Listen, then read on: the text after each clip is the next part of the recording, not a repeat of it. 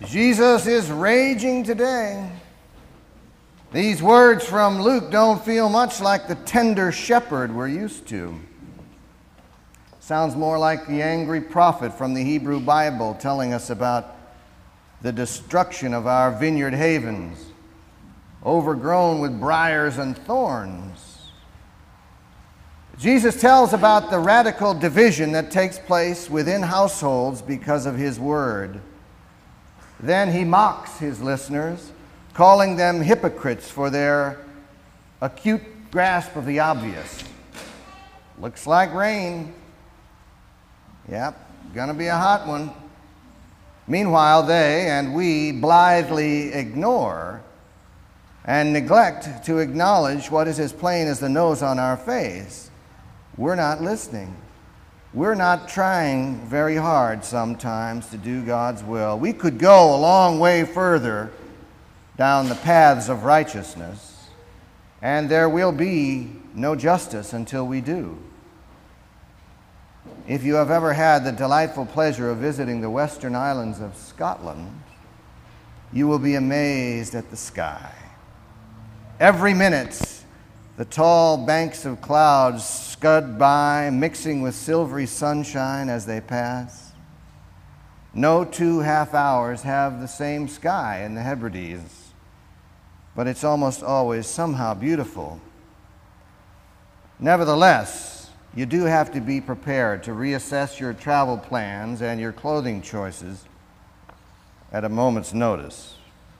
And this is like the moral world Jesus is describing. There is selfishness and greed and violence around. Things change all the time, and we all have to work to stay aware of and engaged in lives of righteousness.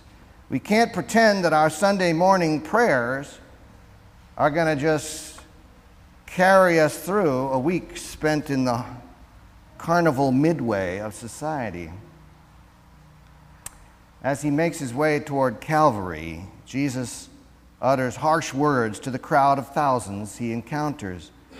The theologian Audrey West has suggested that it might be clearer to think of Jesus' words this day as a description of the world with him in it, as opposed to a prescription for what we ought to be doing.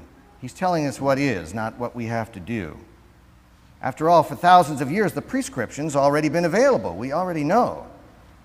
But humankind has mostly failed to take the medicine. Pick up the prescription, don't take the pills. As we heard earlier from Isaiah, God expects justice, but sees bloodshed. God expects righteousness, but hears a cry. And this spiritual medicine is pretty much the same in every religion. It's older than we know, but it's there. Listen to the psalmist today. Give justice to the weak and the orphan. Maintain the rights of the lowly and the destitute. Rescue the weak and the needy. Deliver them from the hand of the wicked. They have neither knowledge nor understanding. They walk around in darkness, and because of this, all the foundations of the earth are shaken. The earth was founded on justice, says the psalmist, and until it is just, its foundations are shaken. And God asks, how long? How long will you judge unjustly and show partiality to the wicked? Selah. Jesus is not here to prescribe. He's here to describe. He tells stories about the kingdom of heaven and the good pleasure of God to give us all that our hearts can imagine or desire. The prescription is as old as the hills, and Jesus, feeling a little antsy as he gets ever closer to the cross, who could blame him, is frustrated with our human refusal to do God's will. But it's vital to remember that these are words of love. God truly longs for our happiness, and God is in perpetual pain at the many ways we hurt.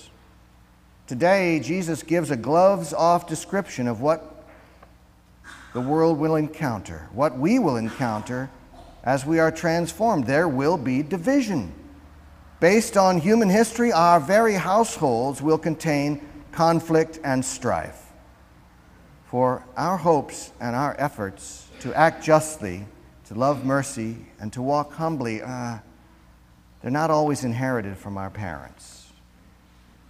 We're not always modeled by the people we call heroes. These things are not always readily available for imitation, and so we must come up with them ourselves. The other day, I needed a belt. Not in the whiskey sense, but in the hold up the pants department. Now, my strapping son, whom you all know, when he started getting big, I pulled down a few belts that were a little snug on me, and I gave them to him. I gave them to him. As in, here, you can have these. But the other day, when I found myself in need of a belt, I went in and took one of them back and wore it. Now, when old Jim tried to find that belt, of course, it was gone. And he came to me and said, "What's with the belt?" Did I mention before that I had given him the belt? Yeah. All right. I responded, "Well, it was mine to begin with. Sorry." I thank God today and at that moment for the healthy skepticism and independent awareness of my son. Despite my best efforts to make him into my personal disciple, that's not what's happening, and I am grateful.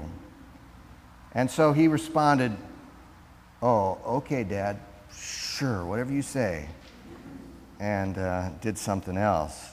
Jesus is telling us, don't pretend things are good out of convenience. Don't maintain habits and systems for the sake of maintaining habits and systems. Honor your elders by getting to know them well enough to decide for yourselves what to perpetuate and what to discard. That's what he's telling us, I think, today.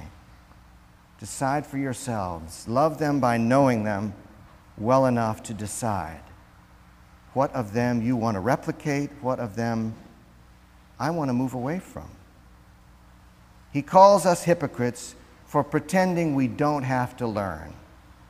Continuously reassess and renovate our awarenesses here of the language we use, the things we say, of what's in our national interest, of how we behave towards the people in our households.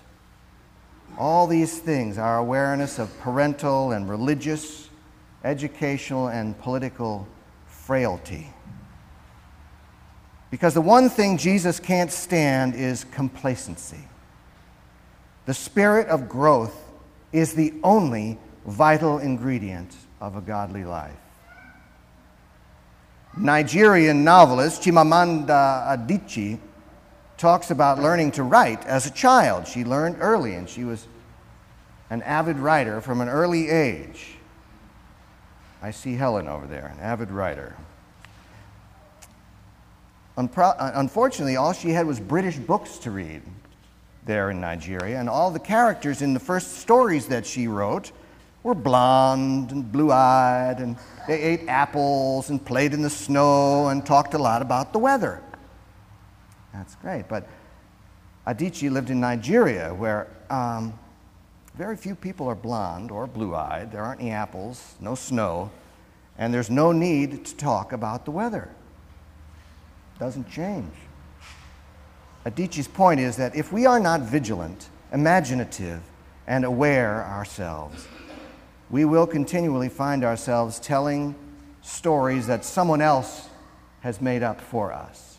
Someone else has crafted for us. And these stories are often to help them keep us under wraps and in control. Jesus knows and insists that his word and his life will propel us into the telling of our own stories, into the taking of our own actions, into the living of our own lives.